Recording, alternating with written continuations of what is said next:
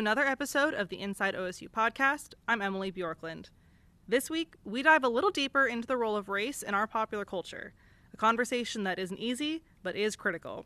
To assist in that conversation, I sit down with Rodney Barnes, an award-winning Hollywood screenwriter and producer, best known for hits such as The Boondocks and Marvel Runaways.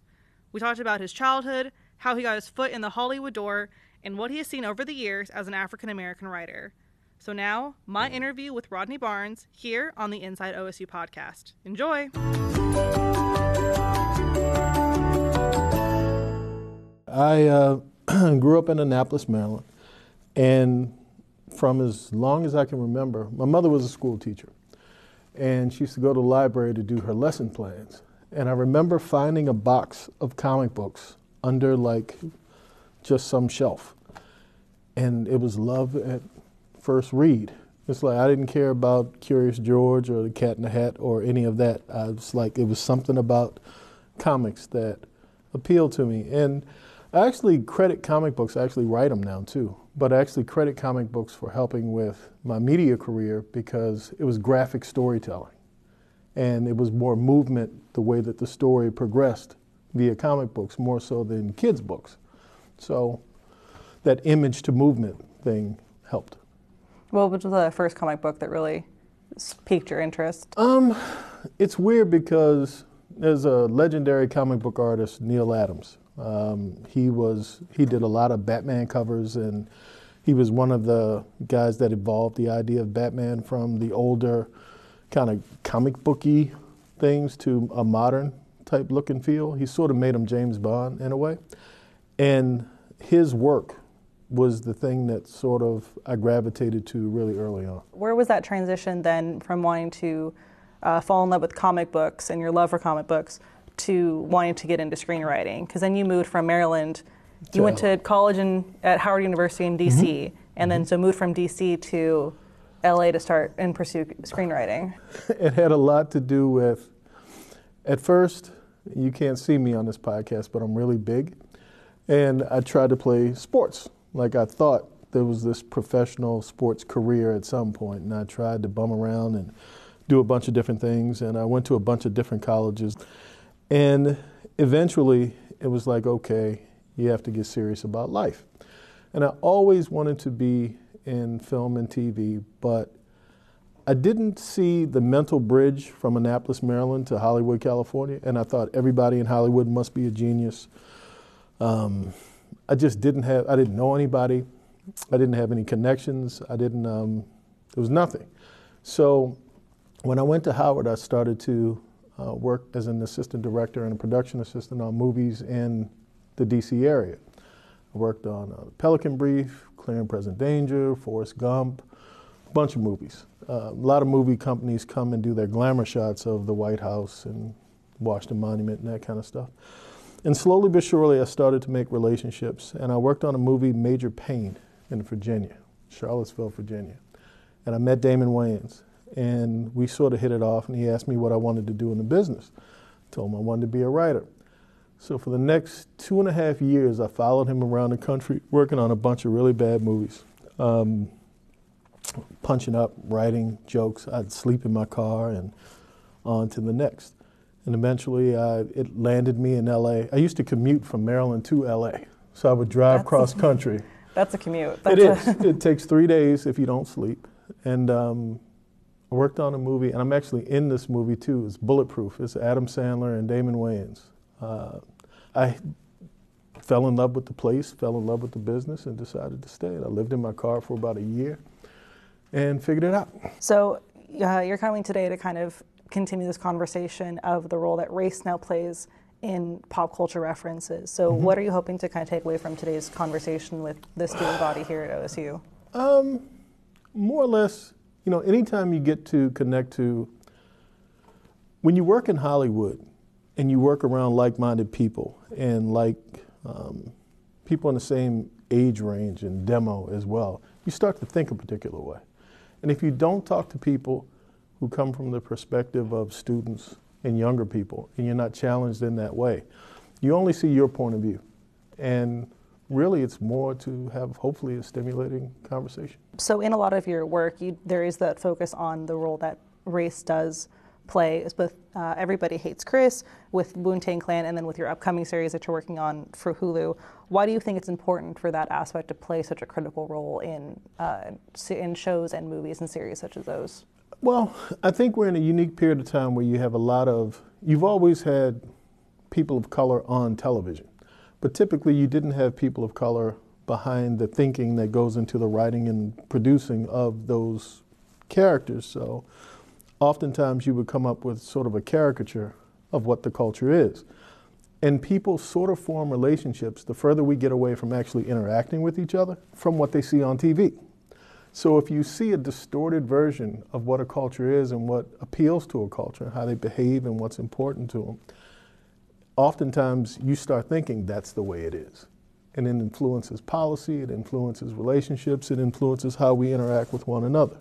So I think we're in a unique time where you have shows like Atlanta and Insecure and different things in feature film as well, where you're getting more accurate depictions. It's still not perfect. I just did a show, American Gods, where all we talked about was race. In my episode, I had the black episode. But all we talked about was race, and it was unique to be able to speak about race in such an open, honest way. I don't think you could have done this show 10 years prior to. You moved to LA in the 90s, correct? So in your time there and working in writing, how have you kind of noticed that shift then from wanting to develop these characters in a more realistic light? I think I've always loved genre. So fortunately working on Runaways and American Gods, that was my first taste of actually having things produced in a genre world. And when I first came to LA, I think 94, 95, I was pitching this producer a vampire film, but it was set in black community. And he said, Vampire in Brooklyn didn't work. People don't want to see black vampires. And black people don't like horror, blah, blah, blah. Cut to today when you have Get Out, and you have the upcoming Us, and you have Black Panther, even though that's not horror, but it is genre, and it broke records and nominated for an Oscar now, where I could probably take the same idea I had in 94, 95, and I could pitch it today and I'd have a shot. Just because the evolution in what you see as regards to the acceptance. So how's that kind of translated to this new series that you're working on for Hulu? Because I read a little bit that it wants to explore this dichotomy between these people that are working in kind of a cocaine drug ring, is that correct? But they also have this passion for music and they want to explore that more. So how is that taking those ideas and putting it towards this new something in 2019 that you're working on? I think what it speaks to is oftentimes when you have a show like The Wire, where it almost feels like varying degrees of hopelessness. Like, it's honest. I've lived in Baltimore too, and it's a tough town. But I think when you add dreamers and music and people who want to do things, and it's an active participation in your own destiny, it offers a ray of hope. And I think that's the thing about the show that was attractive to me, that ultimately these guys figured out a way in the same type of circumstances, deprived, no money, crime, blah, blah, blah, that they didn't take door A, they actually took door B really just on faith. And I think that's something that's a universal theme that can speak to anybody who feels like they're an underdog. And typically you don't get those stories from us in a serialized way. You get The Blind Side, or you get those one-offs, in certain types of ways. But I think watching these guys go through their ups and downs without really any role models whatsoever, figuring it out intrinsically, they take control of their own destiny. I'd never seen that before, so I wanted to be a part of it. So 2019 is going to be a big year for you. You're writing a novel, you've got the crime series coming out, you've got the 3 movies that you mentioned that are coming out this year. What are you most excited about for what 2019 has in store for you? I've got a TV series at Stars that I've been developing for 3 years. It was at HBO, then it was at Apple, and now it's at Stars. And it looks like we have a legitimate shot to really move forward. And the story I've always wanted to tell, it's loosely based on the rapper Snoop Dogg, him growing up in Long Beach in the 80s. And think Friday Night Lights meets hip-hop culture, where you kind of have an idealistic feel. It's like the thing that was exciting to me was I'd never seen from the African-American culture Friday Night Lights, American Graffiti, coming-of-age stories that didn't feel like somehow there was a nefarious belly underneath. Like, somebody's going to shoot somebody eventually. It's like, that's how it always feels whenever you talk about people who don't have money. And I get to tell stories about the culture that at the end of the day, there are ups and downs, but it's about a family more so than it's about the pathology of what's going on around them. And looks like we got a really good shot at moving forward, but you never know until they say yes. You never know. You never know. Mr. Barnes was able to speak to OSU students thanks to the efforts of Dr. Lawrence Ware. Dr. Ware is the director for the Center of Africana Studies, as well as coordinator for the Critical Conversations series. He spoke to me a bit about his role on campus and what inspired him to bring Barnes to Stillwater. Well, I teach classes. I teach a course on philosophy of race. I teach a class on MLK and Malcolm X. I also teach an introductory to philosophy course. But as far as it relates to the community of the campus, I bring in speakers. So I organize a speaker series called the Critical Conversation series, where we bring in people to come in and talk about things that I think are important for us to discuss on campus. So why specifically bringing in Rodney Barnes then for this first one? Rodney is just a really important guy. He did a show called The Boondocks. He did a whole bunch of things, and I just thought that he was a good person to bring on campus to talk about the issue of race and popular culture. And with comic books being such a big thing right now, I thought that was a opportune time to bring him in and to give him a chance to talk about The Boondocks and The Falcon, which is a comic that he did, and also Lando Calrissian comics. So just thought it was a good chance to bring him in and talk to him. So what do you kind of hope that students were going to take away from that conversation with him? Just first of all, just to be exposed to him, which is an important thing, but also just the complexity of being a black person, black man in particular, in working in popular culture, working in the comics, working in television, just exposure to a person who's kind of done it well and what it takes to do it. It is possible to be a person of color working in popular culture. That it's possible to be a woman working in popular culture, but you have to do the work to do that.